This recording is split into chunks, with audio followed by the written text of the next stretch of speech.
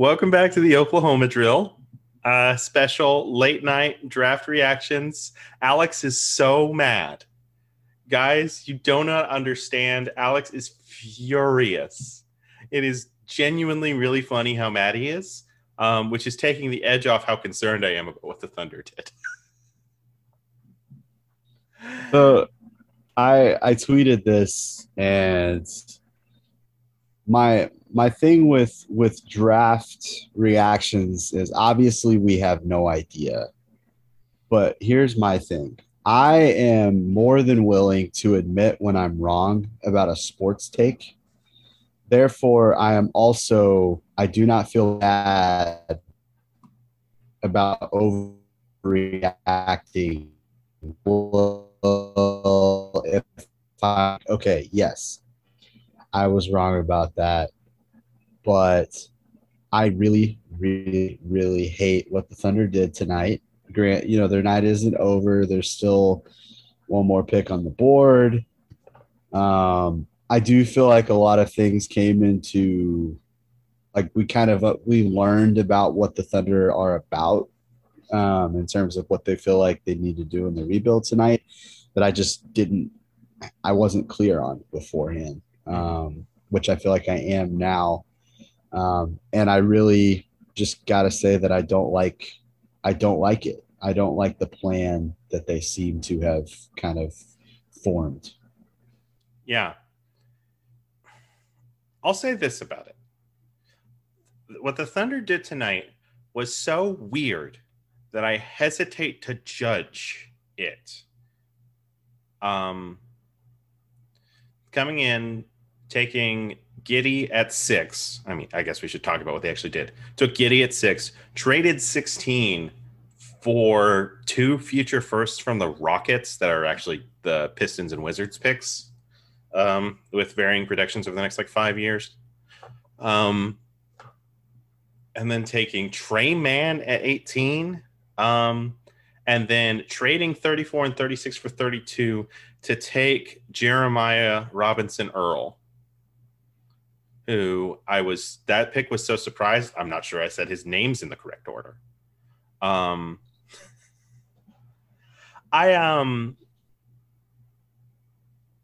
This is the thing, so a few things. Obviously, Giddy at 6 was something that had been discussed, but not seriously. I think everybody had assumed that pick was gonna be Bouknight or Kuminga. If we were really honest with ourselves, either Bouknight or Kuminga. And the reality is that Bouknight fell to 11. So maybe everybody's fucking wrong about James Bouknight. I don't know.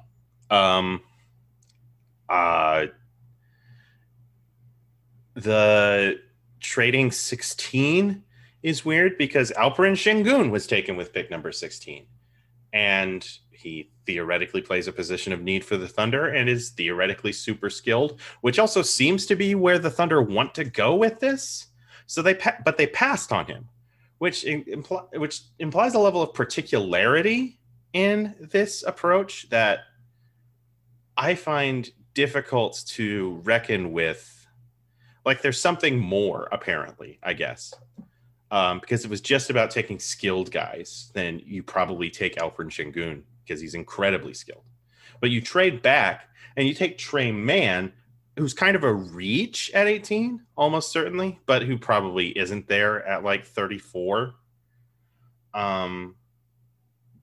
So it's that's all really weird. And then you trade up 2 spots in the second to grab a guy that who did we need to jump for Jeremiah Robinson Earl? Who had 33?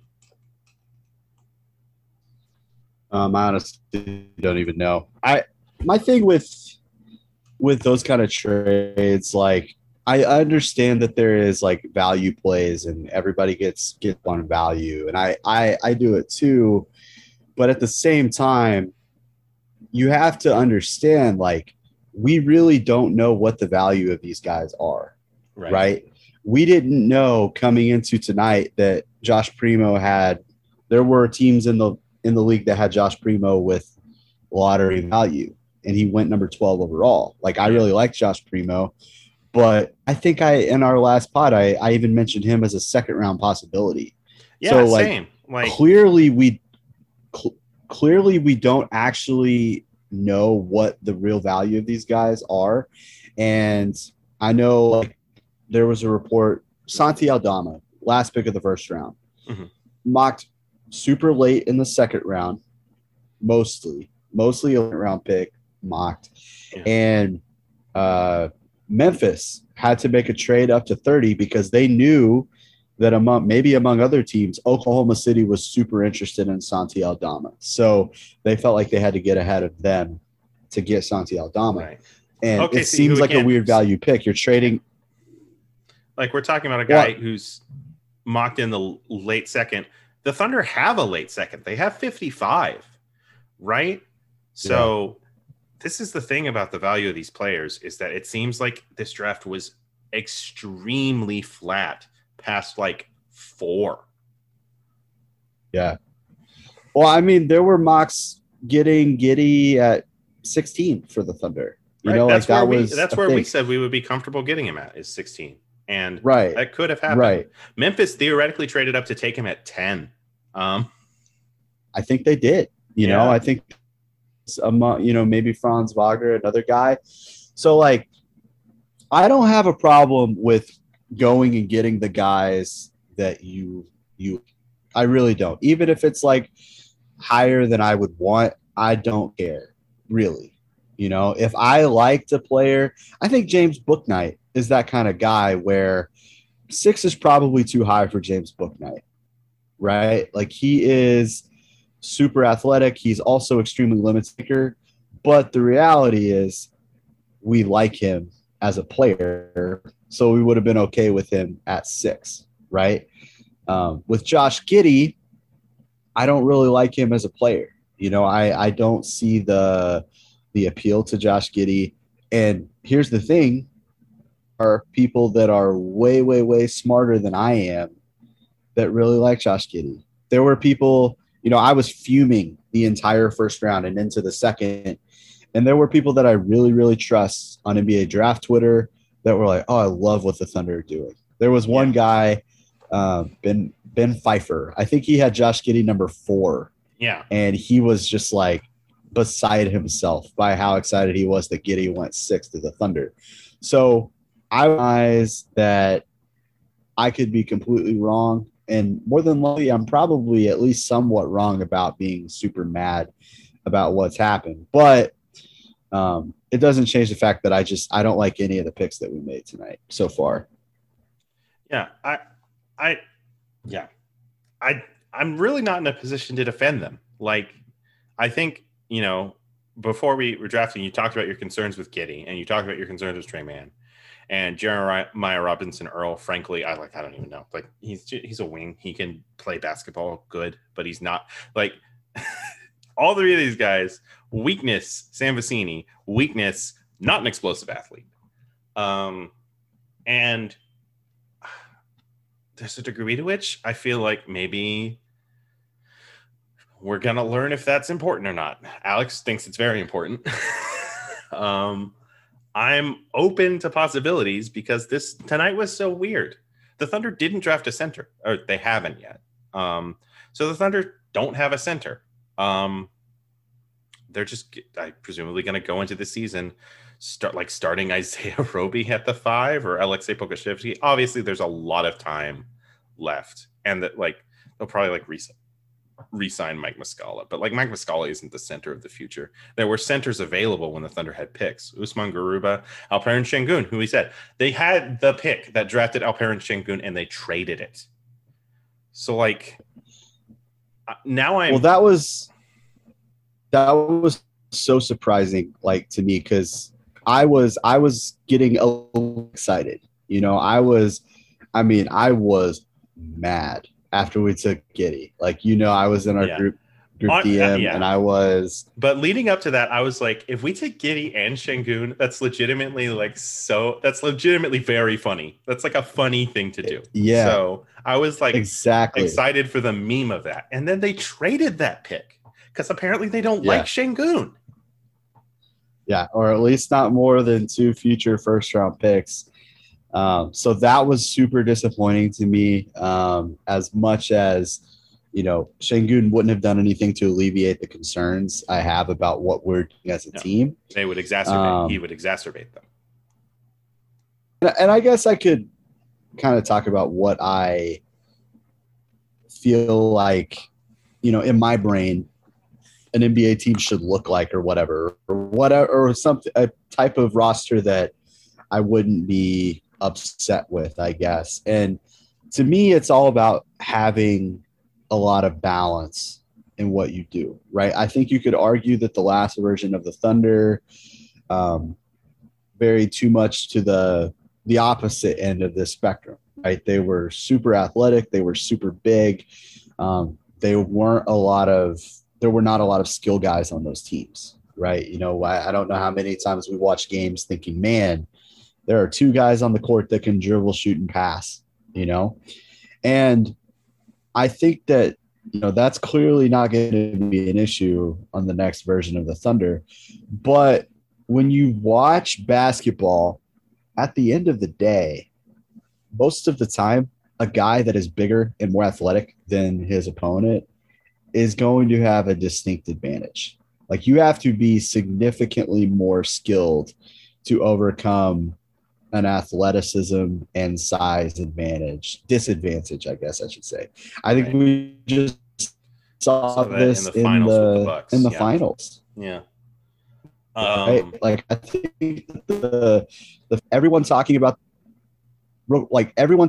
that series going in was, oh, the Suns are this perfect team. Like, they're so well balanced in terms of every guy can do everything, and they're a great team.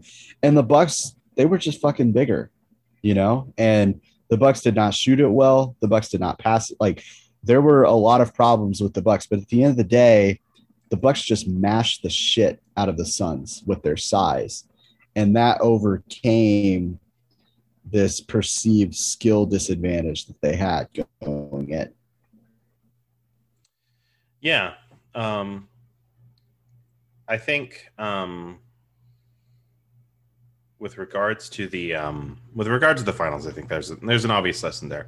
I would hesitate to say that this is like definitively the answer for the NBA, because I mean, the Bucks almost got run out of the league by a team that basically didn't play any defense at all. Now, that team had 3 of probably the top 5 offensive players in the league on it. So, well, I wouldn't. No, that's too complimentary to Kyrie, but you know what I mean. So there's layers to this. And nobody get it twisted. Josh Giddey is not Kevin Durant or even Kyrie Irving. Trey Mann isn't Kyrie Irving or James Harden. But I don't know if, like, because Giannis won a title, we can say definitively athleticism always wins. Like, when I think of my ideal team. Oh, go ahead. Well, I mean, we're coming off the Lakers did the exact same thing, right?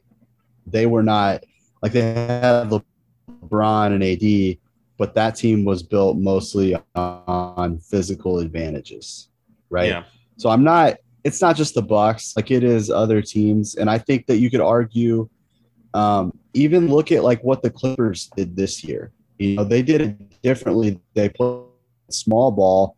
A part of that reason that they played small ball so well is that they did have long average, obviously important. Marcus Morris, obviously important to that run. And so I just have concerns about whether or not the Thunder can compete with that kind of team. Yeah. I mean, the saying is defense wins championships, and there's countless examples of that. Like, and this is when I say, like, I'm not here to like defend what the Thunder did necessarily. I'm interested in what the Thunder did because I don't fully understand it. With regards to, like, when I think of my ideal team, it's like 5 guys between the heights of 6'6" and 6'9" with plus wingspans, all of whom can pass, dribble, shoot, and defend as a team. Um, that's what I'd like to see. And I don't need any of them to be stellar passers or stellar shooters or stellar defenders. But as I mean, there's a degree to which like you would need one guy who can like go get a bucket. But that's it.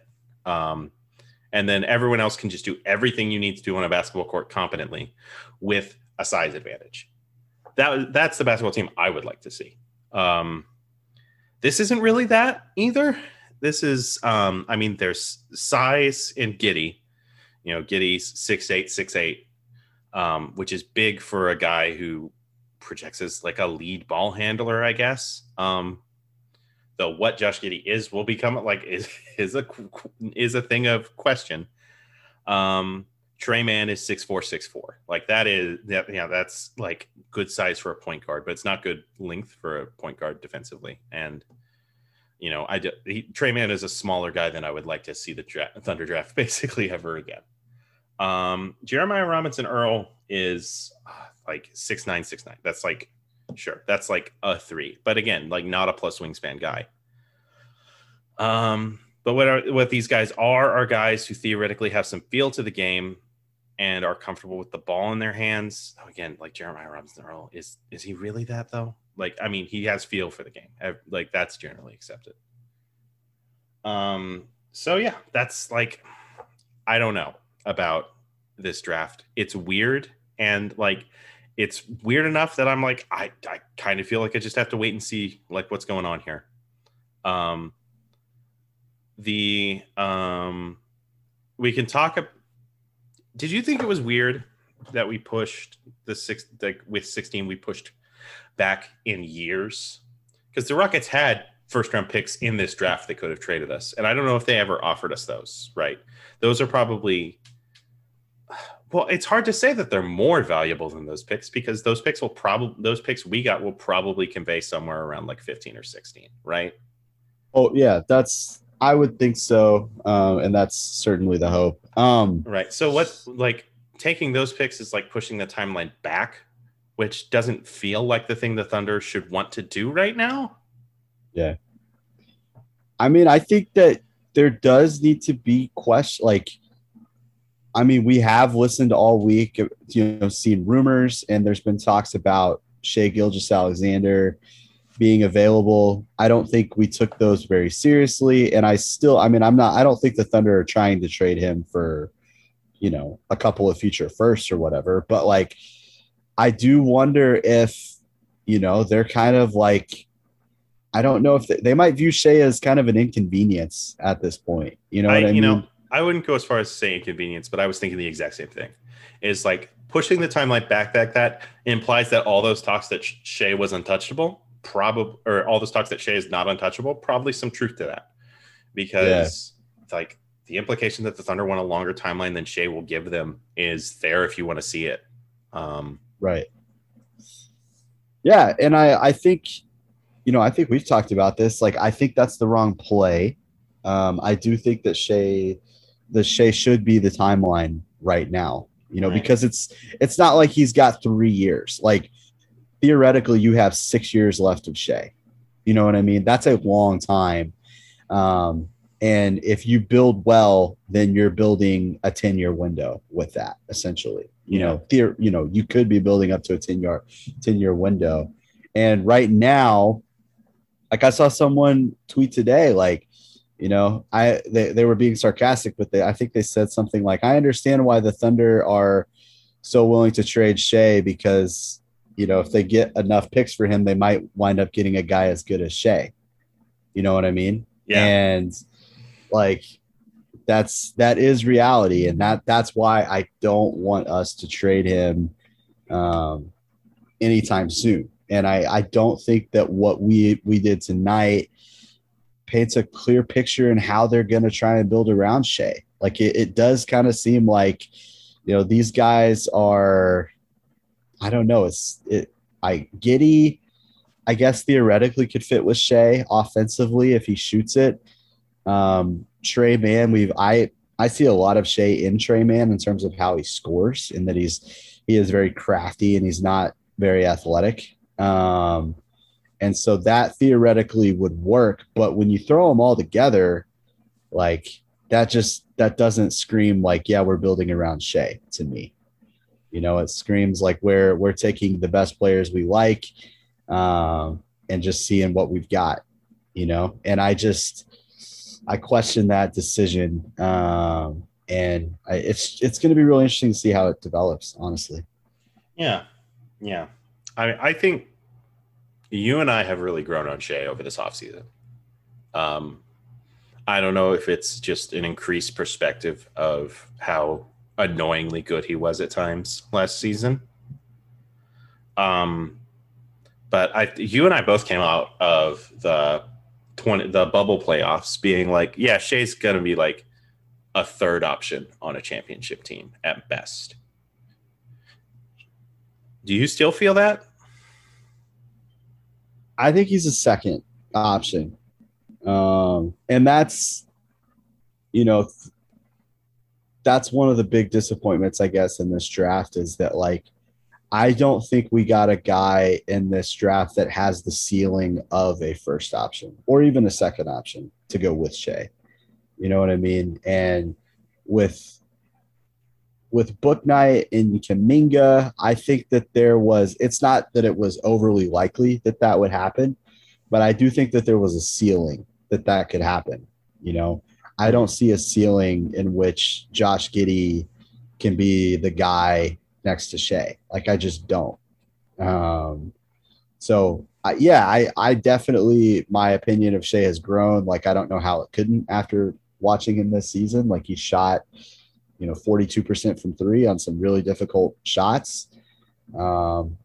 It's kind of interesting viewing him, on Twitter. Like, Twitter just has like a problem. Like, nobody rates anyone properly on Twitter. It's like some people think he's the best guard under 25 in the league. Other people are like, oh, he's actually overrated at this point, and I think that the reality is that he's just a really good building block that I do think is worth pursuing building around him now. And that's seemingly not how the Thunder value him right now. Yeah. Yeah. It's really interesting. And this is when I say, like, I don't fully understand what the Thunder have done, which makes me hesitant to judge it. I also think the Thunder were trying to trade up. This was all but confirmed when the Cavs took Mobley with 3. The Woj's tweet specifically mentioned that teams were looking to trade, and the Cavs ultimately decided to stay there. I think there's a degree to which, like, it becomes a question of, like, okay, if this war chest doesn't help us move up, then is accelerating the timeline really a thing we can do? Yeah, well, I think it shows how important controlling our picks is, right? Like, which means being bad, right? Right. Which maybe that's the lesson we learned, is that we've kind of learned that, hey, we have to be bad for probably 2 more years, and because what we put on the court this year wasn't enough. So, and maybe that's their plan and how you're going to build around Shea. But my thing there is that, like, if you get a guy in the 2023 draft that's finally, like, maybe a guy that could run with Shea, you're going to start running up against it in terms of Shea's contract whenever that 2023 guy is ready to go. You know what I mean? Right. So it's really tough to see what the path forward here is. And it does show that, like, look, you can have 17 first-round draft picks, but the reality is the only one of those that are, like, truly blue-chip trade assets are your own picks, and Cleveland didn't want the Clippers picks. They didn't want Rockets picks. Like, they wanted Evan Mobley, and we couldn't move up 3 spots to get Evan Mobley, and that is a concern. I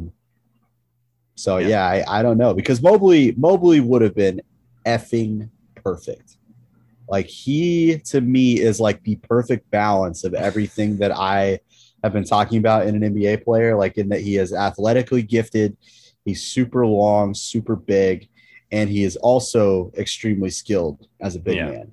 So he's like the perfect balance of what I was talking about. Yeah. You know what I I feel mean? like our opinion of Mobley has trended upwards ever since we started feeling like the Thunder were going to be able to trade for him. But I agree with you. Like Um, he's super good. Like I always thought he was super good. I just like the guards a little bit more, right. you know? Like I always thought he was great. Sure. But I don't know. Like if we had taken him at 3, it meant that we took him over Suggs. Sure. Um, and I feel like our statements in the past suggest we wouldn't have been happy about that. Though I would say, like today, I would have been happy about that. Oh yeah. Yeah. Well, I guess if we had traded up to 3 today, I would have preferred us to take Suggs because I just really, really like Suggs. But I don't think that that was realistic. I think we had our eyes on Mobley. Yeah. And I'm just saying that I would have been really, really happy to get Mobley. I think he would have been a perfect fit to go with Shea. And then you're kind of starting to build a core that makes sense and is more balanced from an athleticism to skill standpoint. Like you're Right. not skewing too far in one direction, in my opinion, with your core. Because right now, if you look at, I'm going to call Giddey a core piece at this point. Okay, just because Sure. he's a high draft pick. I'm sure the Thunder would like him to be a core piece. Okay, I'm not going to count Trey Mann, but we have Shea, obviously a core piece, not a plus athlete, average defender at best. We have Josh Giddey. He's like a sneaky athlete in that he's not a bad athlete for, I guess, a white guy, essentially, is what I'm trying to say. But he's not ridiculously athletic at all. He's not a plus athlete, I don't think.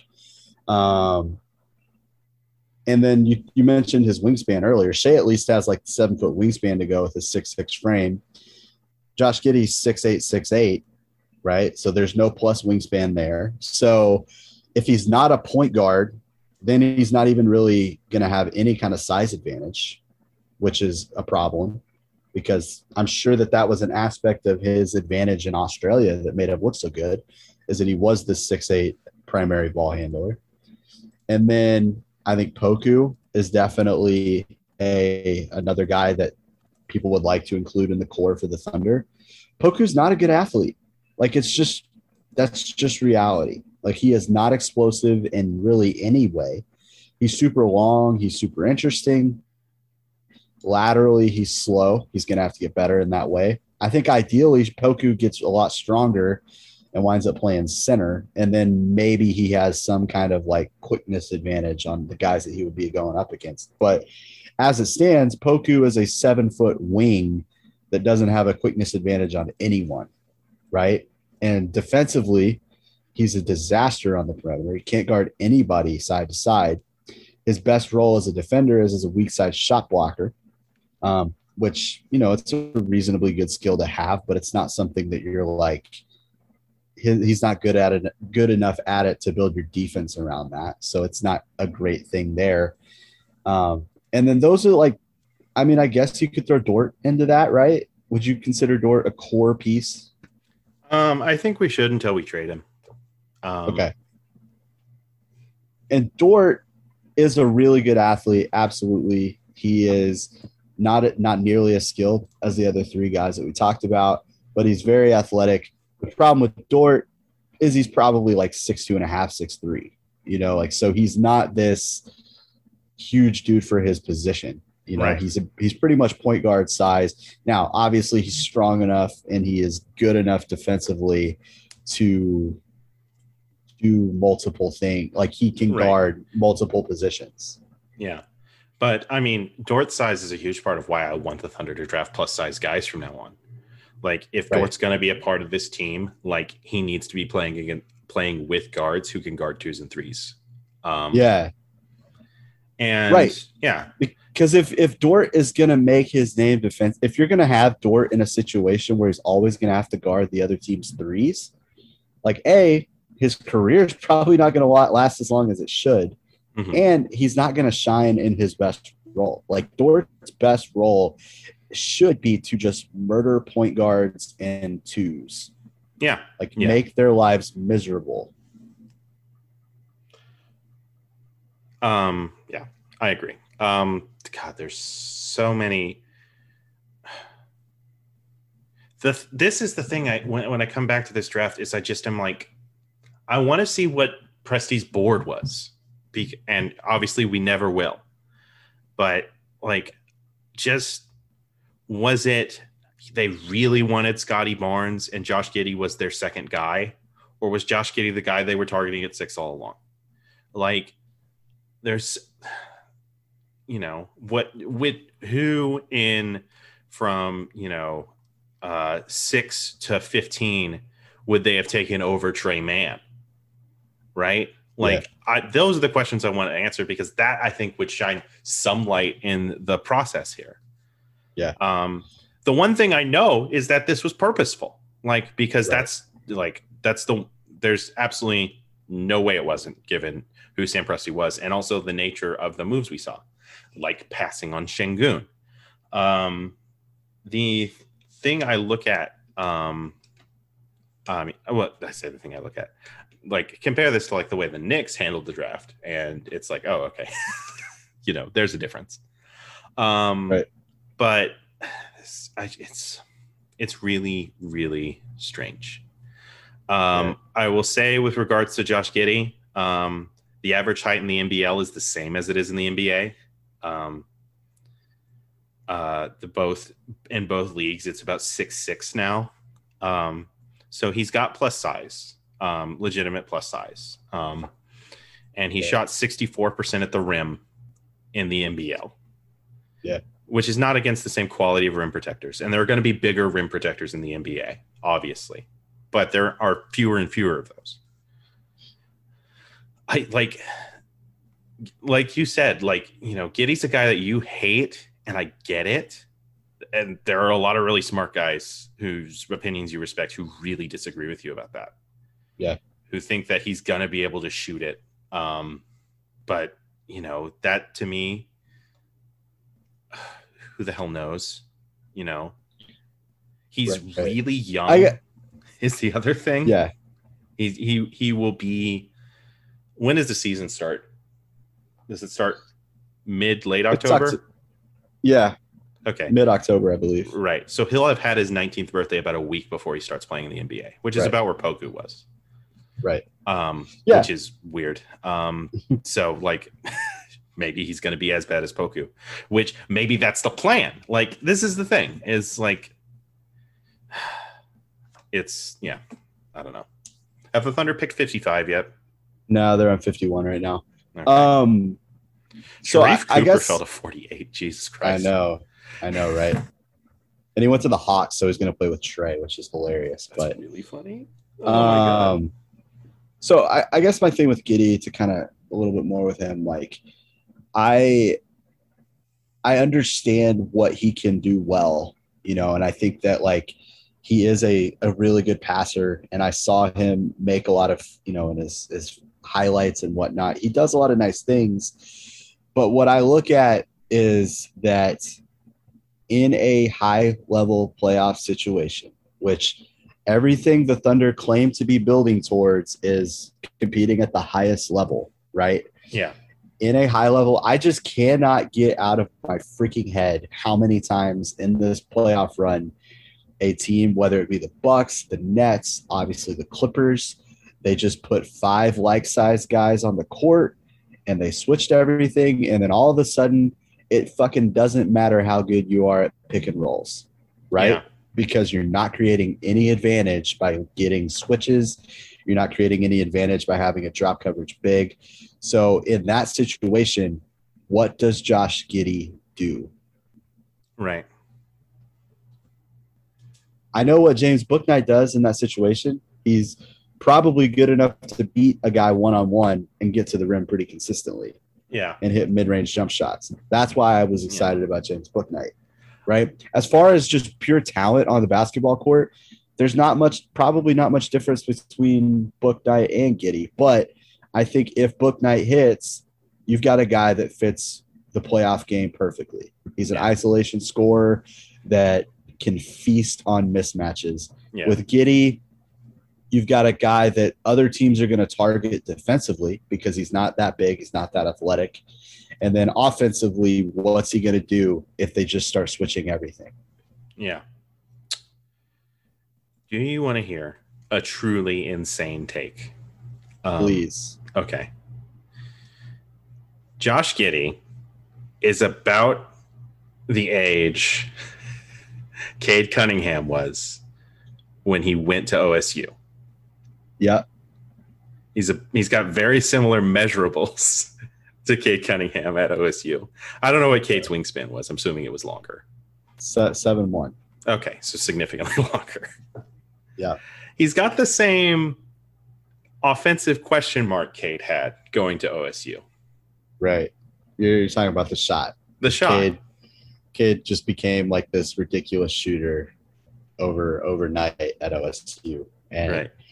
You're wondering if Josh Giddey could do the same at the same age.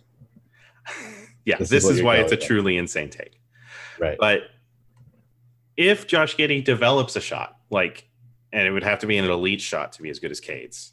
And the other thing is, Cade is such a better defender. But, not a huge difference athletically. I think Cade is a better athlete, but not, that much better. There's a reason the comparison for Cade for a lot of people is Chris Middleton. It's because he's a guy who will develop his offense in spite of his athleticism, in spite of the slowness of his first step. Right.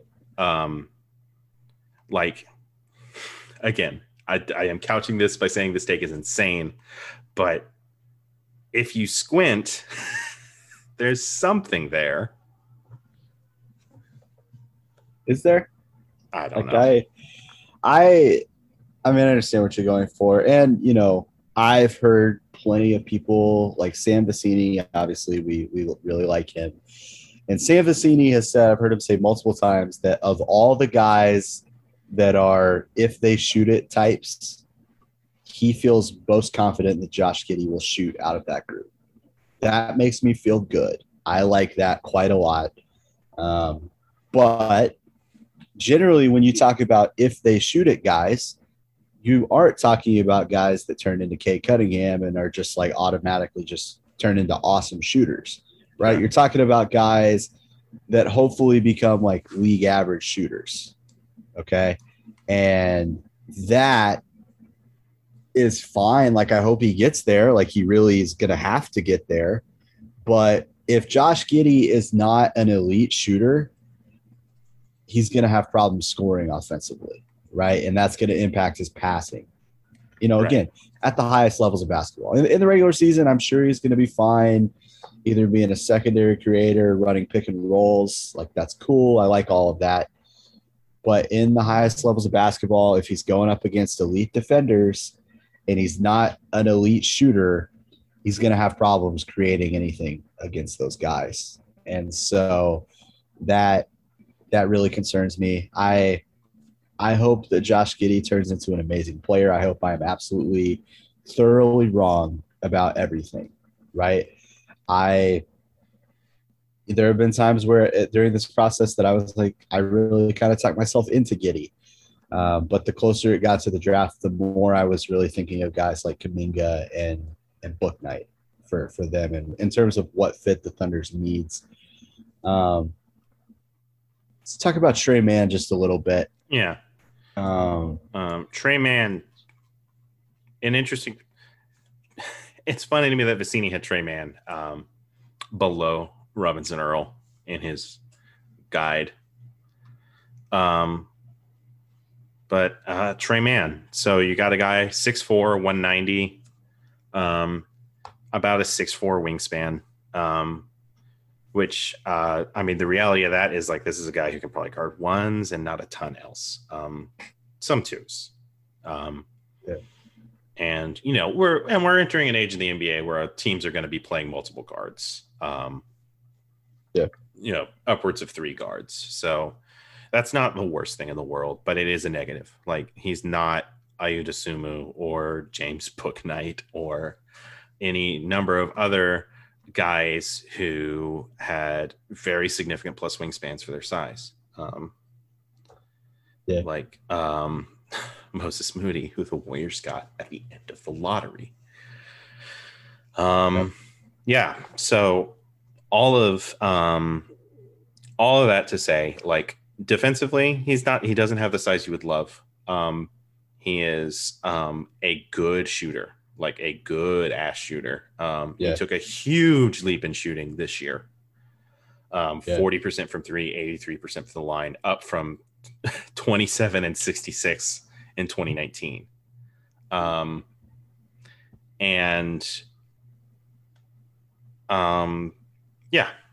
He's going to be a good shooter. He's going to be a good shooter in pick and roll situations, which is interesting because we don't have a center. He's not an incredible passer. I think Sam Vecini correctly notes, like, he's a good enough passer in a lot of situations because he sees the basic reads out of the pick and roll, and that's frequently enough. Like, when I talk about guys who are good enough passers, I'm in my ideal team, I'm not talking about guys who are significantly better passers than Trey Mann is right now. Like, guys who can just make a simple, correct play when it presents itself to them. He doesn't need to be Trae Young. But if he was Trae Young, that would be a plus that he doesn't have. So he's a guy, he can score in the pick and roll. He is not super fast, and he is not, like I said, he's not super big. And he's not a great defender. Yeah, he's not a good defender. And he's also not and he also isn't a guy who gets to the rim a lot. Right. Well, he is going to have to use the shooting as his way to get to the rim. Yeah. If you watch his highlights, he does kind of look a lot like Shea in terms of how he does go about scoring. Yeah. The difference, obviously, you said he's 6'4" with a 6'4" wingspan. Shea is 6'6" with a 7-foot wingspan. So there's your difference there. Right. But they're similar navigators of court space, which is good. Like, Trey Mann can be a successful player in the NBA. But I just, again, like, the upside of him being a good defender is probably not there. Again, he's not overly athletic. So Thunder just selected Aaron Wiggins at number 55. Yes. Aaron Wiggins. Wiggins out of Maryland. Yes, 6'6", 200 pounds. He's a wing. Knows how to play multiple instruments, including piano and trombone. That's fantastic. Good for Aaron. Yeah, honestly, I don't know anything about Aaron Wiggins. I'm going to be honest with you. He's not a guy that got onto my radar as I prepared for the draft. So, but yeah, let's go on and talk about Jeremiah Robinson Earl and why this is maybe the most disappointing pick for me of the night. Because Jeremiah Robinson Earl is a 4, and I think he is only a 4 in that he can't guard threes, and he can't be a center. If you play him at center, you're just going to be a layup line against you. Yeah. I don't like those kind of guys in today's NBA, especially. He's a smart player. He's skilled. He can shoot it a little bit. He had a really good mid-range game, which I think will kind of expand out to three-point range in the NBA. But I did not like this pick. He's not a good athlete. He's, again, went to Villanova. They do a really good job of preparing guys for the NBA. He's a super smart player. But I don't value players like that, if I'm just being completely honest with you. I I don't care about a guy that's going to be undersized for his position, that is not very athletic. He's going to get picked on defensively, even if he's a smart defender. I don't care. Yeah. And I don't see him as this like freakish offensive skill set to counteract any of that. So. No, yeah. It's kind of, I kind of get a feeling this is like discount Franz Wagner without the defensive upside. Right. And yeah, Wagner at least can like play the three, and like I don't think Robinson Earl's a three at all. I think he is a four that like maybe if you're playing, small ball lineups, you put him at the five, but again, you're going to struggle defensively if that's what you're doing. So. Well, and this is where, again, like a weird pick, not a center, not a three. He's a four, a position that's becoming a log jam on the Thunder, I feel. Yeah. And yeah, that's it's just a really weird pick that I don't understand. And the degree to which I don't understand it makes it difficult to understand, like to judge it. Other than like, I don't understand it. Like, yeah, I don't know. It's a weird pick, and they traded up for it, which I'm just going to assume that they knew that somebody ahead of them liked him, that otherwise you don't make that trade. And we'll see. Like I think he's a guy he might wind up go looking at, we're going to watch him in summer league here. He's probably going to look pretty good because he's a good basketball player. And there's not a bunch of guys at summer league that are just going to be able to pick on his physical disadvantages, in my opinion. So to clarify, great. Trading up, we jumped the Knicks and the Magic for him. Yeah. The Clippers traded up as well to select Jason Preston right after us. But right. It's not like they were planning on trading up for Jeremiah Robinson Earl and then decided to just trade up anyways. Yeah, no, who knows? Who knows what the deal is? But I don't think that this was like we have two picks and we really only want one, so let's just get rid of one. I don't think it's like that. I think that they probably really like Jeremiah Robinson Earl, and if they did make the trade up, second round picks are super easy to trade for, so another team could have easily probably traded up to get him if they wanted to instead of. Yeah. Whoever else you mentioned, I forget. I'm really glad when I got to pick number 54 and read Pacers draft Sandro Mamukelashvili that it then continued to say reportedly traded to the Bucks, because if the Pacers drafted another center, I was going to die. Yeah. Oh my God. Yeah. Can we talk about just real quick, I think the Pacers had a worse night than the Thunder. I can't imagine being a Pacers fan. I would be so frustrated. They took the oldest guy in the draft. They took another center, and which they're going to trade one of them, right? They have to, right? One of Miles or Sabonis are going to be out the door. Well, they also have a guy they drafted in the first round a couple years ago, Goga Batadze, I forgot about Goga.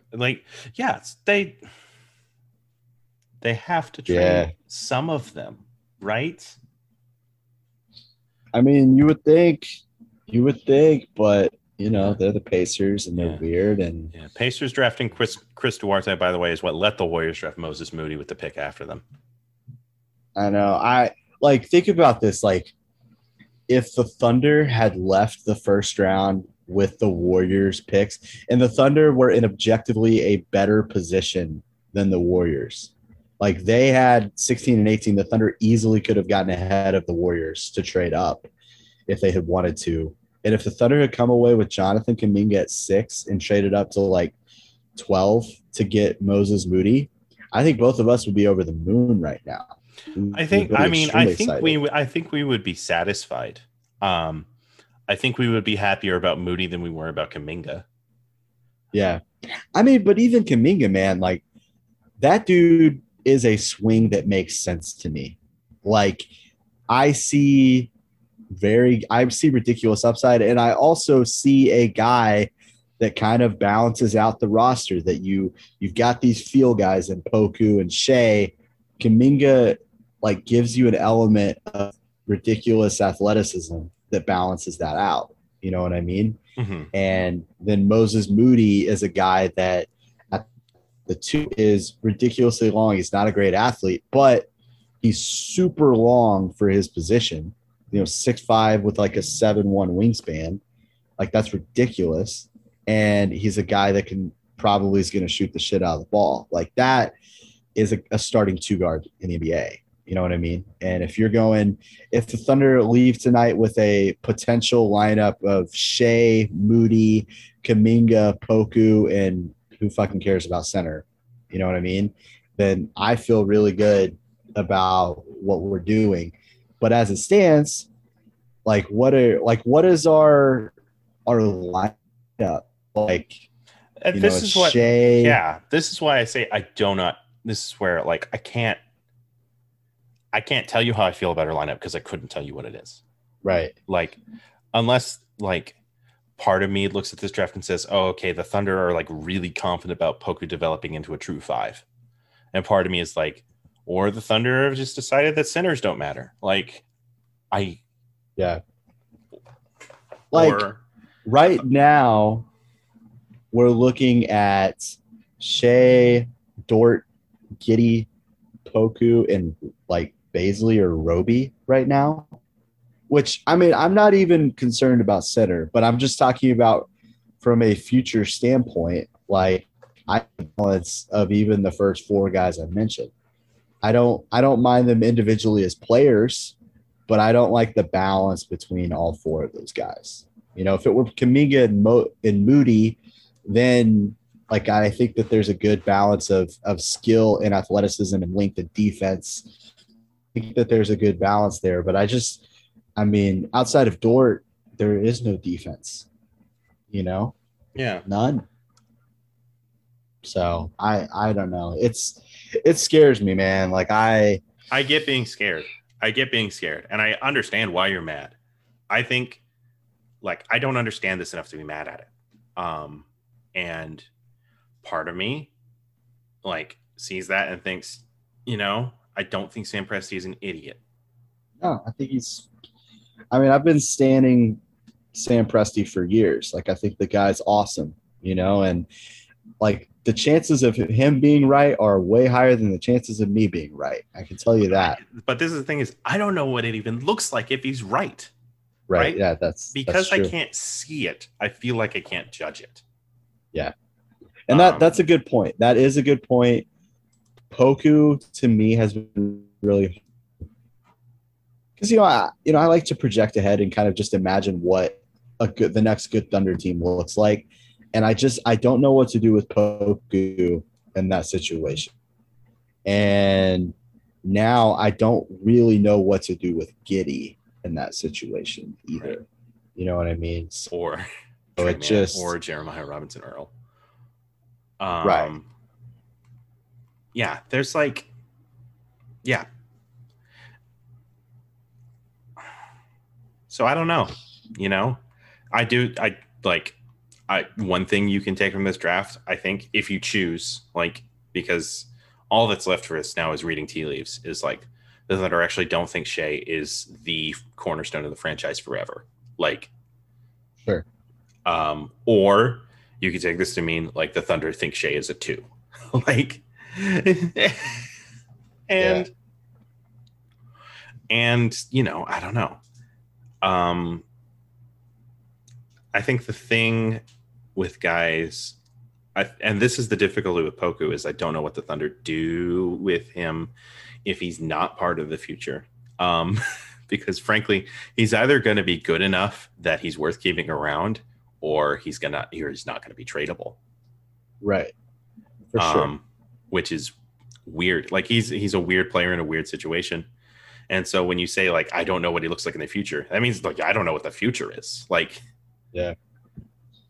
Yeah. And just, like a lot of the guys that are projected as high picks this year, kind of weird, like how the fuck would Chet Holmgren fit? Right. This is the thing about the 2022 draft is I don't think I like it. I think I like Pablo. Yeah, like that. I kind of like him too. Um, but other than that, like, Paolo, I I think is his name actually. Paolo. Why did I say Just yeah, Pablo? yeah. Paolo Banchero. Banchero. Yeah. Like that guy, that dude's really big. Thick. It makes some sense. He's still not like a overly long player though, so Yeah. Yeah. that's interesting. But like, what if we draft Nikola Jovic? Do you know anything about Nikola I Jovic? know that he's like 6'9", and that his name is going to give people fits for years. But he's a super skilled Serbian guard wing. Like, Yeah, yeah. So he's going to be another guy, probably not going to be overly good defensively, and we're going to throw another below average athlete into this lineup. Even if it could be the most skilled lineup in the history of the world. If you can't defend and you're not athletic at any spot in your starting five, you're fucked in the playoffs. Yeah. Like you just are. You are fucked in the playoffs. Yeah. I mean, yeah. And maybe Presti agrees with me that like the best two prospects in this draft and the next two drafts are all in 2023. Yeah. Which I don't like. What do you even do in that situation? Like, because how do you plan to be bad in 2 years? Like, yeah, I don't know. I mean, that definitely is you're trading Shea at that point, I think. Yeah. But because I have no idea. Like, yeah. all of this can get fixed if we just get Victor Wembanyama in a couple years, and then it's like, okay, everything makes sense and everything's great. But that's one guy, and Right. so who knows, man. I'm just surprised. Honestly, I'm just surprised. Like, I think that coming out of tonight, I expect to have just a more clear image in my head of what we were going to be moving forward. And that's not the case, clearly. And there's a degree to which, like, if we had drafted Book Knight and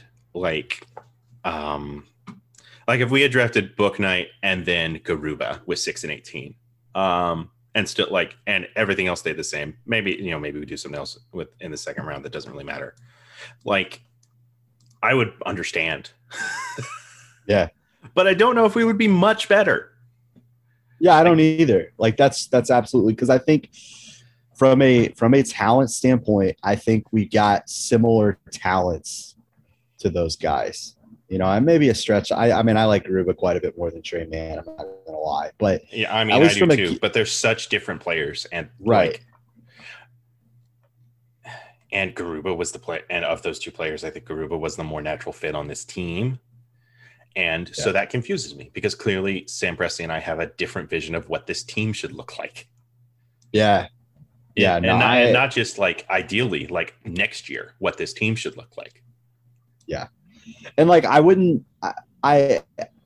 care about next year, but I would like to know what his ultimate image is. I would be super interested in that. And, obviously we're never going to know, and obviously it changes too. Like if you get the number 1 pick next year, it's going to be different than if you get the number 6 pick next year. So, and, I think we had, like they made the most out of what they thought their situation was. Like if we had the number 3 pick with Mobley, and then we all felt great, and it's not this weird situation, but who knows, man? Right. Like I just wish tonight had gone differently. I wish they had taken players that I liked more, like if they had taken Book Knight, or if they had taken Kuminga and then traded up and gotten Moody, I mean, I would just be so thrilled with what we have.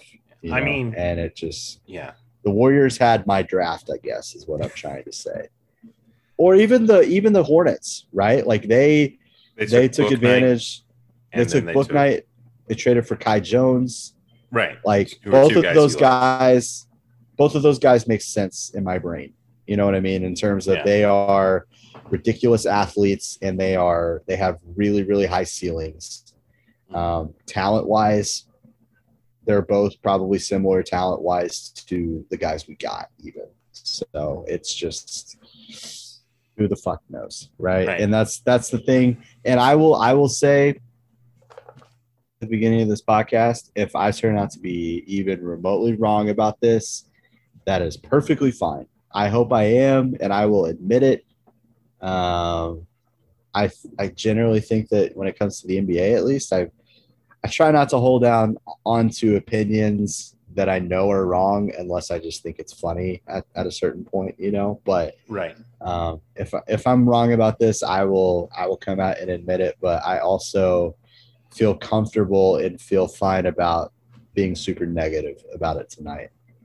Yeah, I'm not going to stop you. I think it's really funny how negative you are.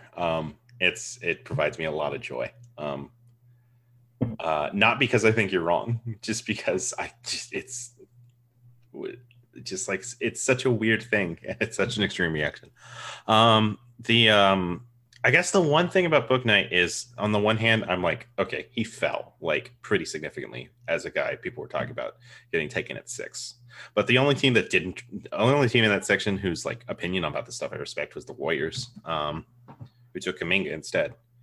At the same time, it's like, why was Book Night up at 6? Because people said a lot of teams really liked him, and then he had really great workouts, and then those teams didn't draft him. So Yeah. were they lying? Maybe is his shooting actually not better than it appeared in the regular season? You know? Yeah. I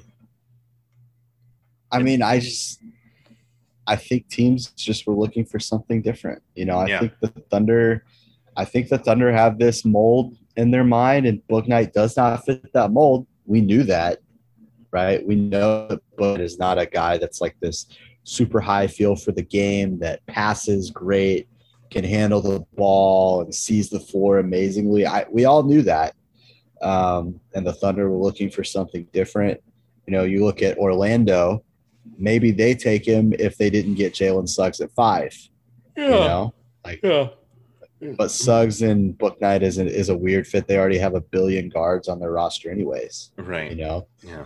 I will say, and maybe the Thunder wouldn't have done this, but I'm moderately happy that Orlando picked Suggs, because if we took Giddey with Suggs was on the board, I would be right with you. I would absolutely be with you.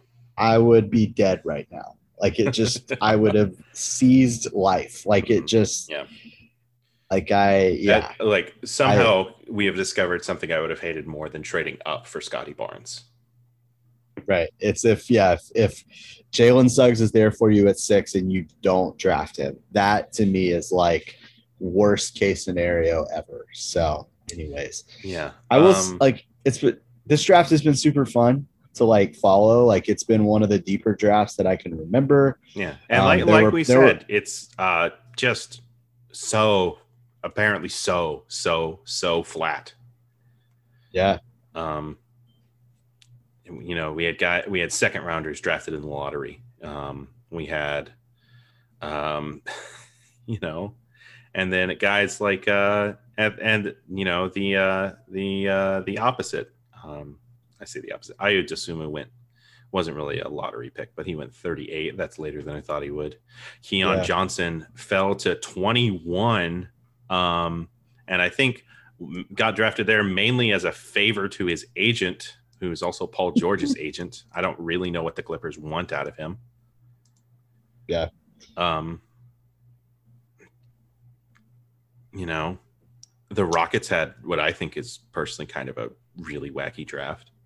I think they're going to be so a lot of weird. people liked it.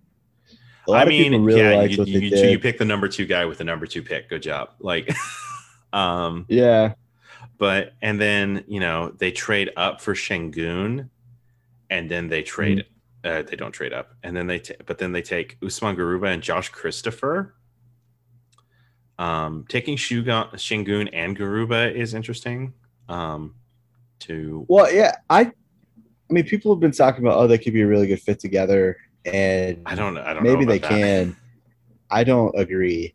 Like, I mean, they're both centers, and neither of them can shoot at this current moment, and like they do offensively.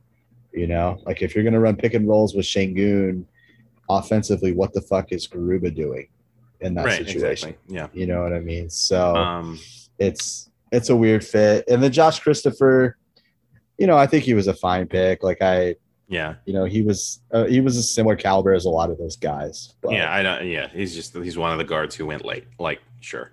yeah. Oh shit. We didn't talk about Russ. Oh, yeah, that's a whole thing we should talk about. Really quickly, let me finish ragging on the Rockets because there's going to be periods of time where Jalen Green, Kevin Porter Jr., Christian Wood, and Alperen Şengün are all going to be on the floor at the same time, and they're just not playing defense. That's going to be great. It's going to be glorious. It's going to be fantastic. Russ to the Lakers. Real quick. Really, I feel like set the scene for your night, honestly. Yeah. I feel like a lot of this is maybe Russ to the Lakers feelings. Okay. So I do want to say that when it comes to other teams, I am all about them not playing defense. I love watching other teams that don't play defense. Like, so the Rockets, if they want to build a team that's all skill, all offense, go right ahead. I just don't want my team to do that. That's how I feel. And that's why I'm complaining about the Thunder and applauding the Rockets for that. But so my day started in a really hopeful place. I woke up, I've been looking forward to the draft for months now. And, I had been really looking, obviously I was looking at the 3 picks the Thunder had in the first round, but I also was really excited about what the Lakers could do at 22, and I woke up today and I'm seeing rumors of the Lakers pulling off a trade that included Kyle Kuzma and Montrezl Harrell to get Buddy Hield. And the first version of that, I saw they weren't even going to have to get their 22nd pick in the draft. So that was fantastic. I loved it. And so I was just thinking, oh, man, thinking of Buddy Hield, like setting screens and coming off movement, shooting threes from LeBron, and just the space that he was going to open up for the Lakers. And so I got really excited. Montrezl Harrell opted into his contract, and that was like the last thing that needed to happen for this trade to go down. And then I get the Shams bomb that the Lakers are progressing towards a trade for a guard named Russell Westbrook. And I think I messaged the group DM a couple days ago, like dreading the idea of having to tuck myself into a Russell Westbrook fit with LeBron and AD. And I just had kind of forgotten about that and realized like, oh, it's definitely not going to happen. And then of course it did. And of course the trade involved the Lakers 22nd pick, and Kentavious Caldwell-Pope, who the Lakers really need. And all of this is just so, like, I'm not even sure it's going to work. Like, it might work, but just the idea that I'm going to have to go back to watching Russell Westbrook play basketball regularly and like having to be invested in the results that produces is just, I'm already exhausted by just thinking about that. Yeah. My immediate thoughts about this trade were that it really didn't actually seem like a lot for the Wizards to get back. They got a late first, and 3 guys who I really wouldn't want to base my future around at all. KCP, who's a win now guy, Kyle Kuzma, who a lot of people on Twitter say should be playing in China, and Montrezl Harrell, who I don't really like. So I don't really know. Who did the Wizards take with 22?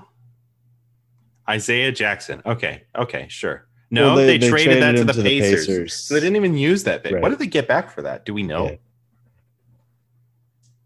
I believe they got Aaron Holiday. Aaron Holiday. And then they got 31 as well, who they took. I think they took Isaiah Todd. Okay. And they're just gonna I guess they think they'll keep They're Bradley Beal, which building sure, around Bradley Beal. yeah, that's worked really well for them. I would say it's been a great time. Yeah. I All of mean, those every team in the NBA, every team in the NBA would love to have. Bradley Beal is apparently he doesn't care about winning, um, and it was interesting. You had said that every player, every team would like a player like Bradley Beal. Um, and I guess my counter to that is clearly not enough to actually trade for him. Well, I mean, like is he even available? Has he ever been available? Right.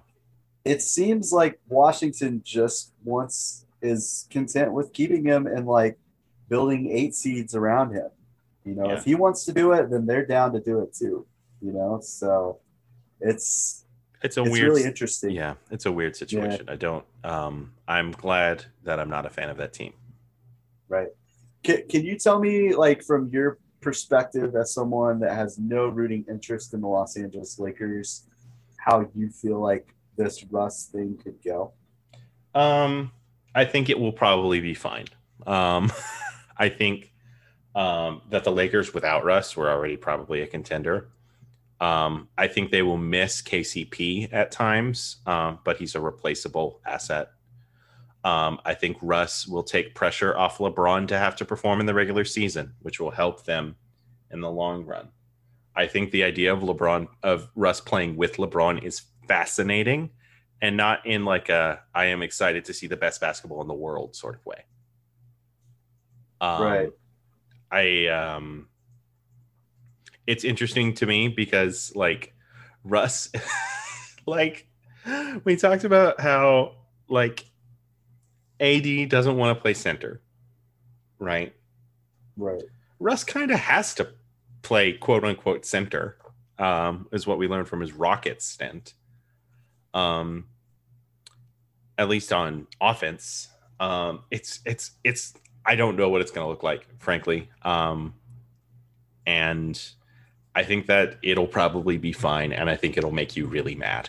Like my prediction is like they will be a good basketball team that you hate watching. I mean that is very possible. I guess because I quickly, unlike with the Thunder's draft picks, I quickly went into like reasoning mode and like trying to talk myself into this Russ thing because you're willing to justify the moves Rob Pelinka makes. I see how it is. Well, I objectively like Russ as a person. Like, I mean, so there's like Russ is a great person. He's an easy person to root for. As a player, it's more complicated. Yeah. And what I came up with from talking myself into it as a Lakers supporter was that this will require Anthony Davis to be the lone big on the court much more often. And if the Lakers can sign 2 guys and start them at the 2 and the 4 that can shoot the basketball, I don't think that there's spacing issues for the Lakers. Because LeBron, nobody's fucking sagging off LeBron. Right. Even if he's not the greatest shooter ever, it's fucking LeBron James. You're not sagging off LeBron. Right. Nobody's going to sag off Anthony Davis. Just purely on reputation, nobody's going to sag off either of those guys. Right. So essentially you have a 4-out, 1-in thing with Russ as the non-shooter on the court. Now, the problem does come when you have LeBron because you want LeBron to have the ball in his hands at, like, especially the biggest moments. Like, right. And Russ offers almost nothing to you without the ball in his hand on offense. Right. So the ball will need to be in Russ's hands more often than probably LeBron is comfortable with. And I mean, like with Russ as a off-ball player, I will say he is not Andre Robertson in terms of how teams defend him. Like they're not. No. It's not like having Andre Drummond on the court. Like teams are not just gonna completely ignore Russ because then he'll just drive if he gets the ball within Right, 20 exactly. feet of I mean, space. yeah, he's lost a step probably, but he still Yeah. has the reputation of being like a top 1 athlete in the NBA. He's still fucking Russell Westbrook. Yeah. So I think that offensively the Lakers can make it work. Defensively, it can work depending on who they like. Obviously, all of this depends on who they bring in to fill in the roster. Like if they bring in some guys that are, reasonable defenders, like they can be fine defensively, and then this could probably be something that, especially in the regular season, works really well. And then in the playoffs, like I guess you just hope that the fact that like LeBron's going to take more of the ball, you're not going to have those like 3 for 21 Russ nights in the playoffs. Right. Yeah. My thing when I look at this is I look at what the Lakers gave up to get a guy who can play like a star, who can have star nights. And like, I don't think Kyle Kuzma provided playoff value. Montrezl Harrell definitely didn't. KCP did. Kentavious Caldwell-Pope was a good playoff player for them. Yeah. He's the a good. thing about Kyle Kuzma is that he had like low key become a pretty good wing defender, and now they just don't have one. Yeah. And maybe like the fact that like, probably not gonna have to worry about the Clippers next year. That was always the team that you like actually needed him for. Maybe it's not as big of an issue next year, but they are gonna have to find wing defenders. Like that is absolutely gonna have to happen. Just to get through the regular season, you got to have wing defenders. So that's a concern. KCP was also probably their one of their better guard defenders. Yeah. So that's because they're gonna have to find guys to replace him. Yeah, I will say my immediate thought when I heard rumors of like a Lakers trade for Russ situation, I was like, well, if they have AD anchoring the rim and KCP at the point of attack, then they've got like 2 like hilariously good free safeties. But they don't have KCP at the point of attack. And frankly, Russ as a free safety is a double-edged sword. Right. But, we'll see. I think it'll be fine. I think what's his face, their coach whose name I forgot. God, it's getting slightly late for us. Right. Frank Vogel? Frank Vogel. Yeah, I knew it was Frank something. Whatever. Frank Vogel is a good defensive coach. I think he's proven that pretty definitively. I think this is going to be probably the most solidly like equipped defensive scheme Russ has played in a long time, probably maybe even better than any of the Billy Donovan teams. Anthony Davis is the best defender he's ever played with. Yes. LeBron James is the best playmaker he's ever played with. This is the best team Russell Westbrook. No, I don't know. This is, certainly since KD left, this is the best team Russell Westbrook's been on. But it's also the team that's been most definitively not his, maybe in his entire career. Yeah, this is going to be a true test because every team Russell Westbrook has ever been on has turned into his team. Yeah, even the Rockets had to remake themselves around him. Yeah, exactly. He went to Houston, the team became his. He went to Washington, the team became his. The team was always his with KD. Though Kevin Durant was on the court, and it was Russ's team. Like that has become an accepted part of Thunder lore. Right. So it's going to be interesting to see because, like, he will have to do stuff off ball because LeBron is maybe the greatest playmaker of all time. And so there could be really good opportunities for Russell Westbrook attacking a defense that's slanted way away from him, which we have never seen that happen before. So, that could be – it could be great. It could be really, really good. But I'm scared as hell. When we talk about defenses slanted way away from him, how much more slanted could a defense be away from him than when he's on the floor with James Harden? Well, and the Lakers will play differently than that team because that team played abominable basketball that I hated. And the Lakers will play abominable basketball that I find funny. But I will say, Russ had the most efficient year of his career. That's true. Yeah. After they kicked every center off the team. Has anybody let Andre Drummond know this trade has happened? That dude's got to be gone. Can you imagine a lineup where they have Andre Drummond at center?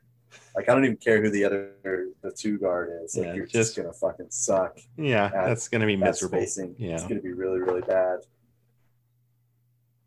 Yep. Yeah, I have no idea who these, like, there's been like these talks of these mystical veterans that are gonna come to the Lakers and play for free if they sign another star. I have no idea who those guys are. The free agent class sucks balls this year. Yeah. So, like, apparently there's these like incredible two-way wings and fours that are waiting for their opportunity to go play for the Lakers. So, right. Yeah. Well, one guy who's in this free agency class is pretty good is Dennis Schroeder. Oh, wait.